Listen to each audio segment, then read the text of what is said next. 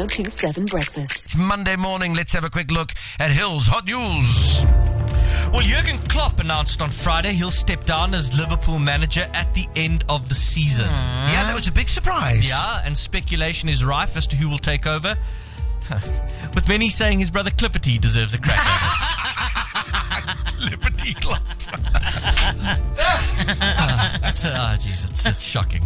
King Charles is said to be doing well after treatment for an enlarged prostate. Yep. The king first noticed the problem after he had difficulty passing water. Oh, my. That would be the royal we then.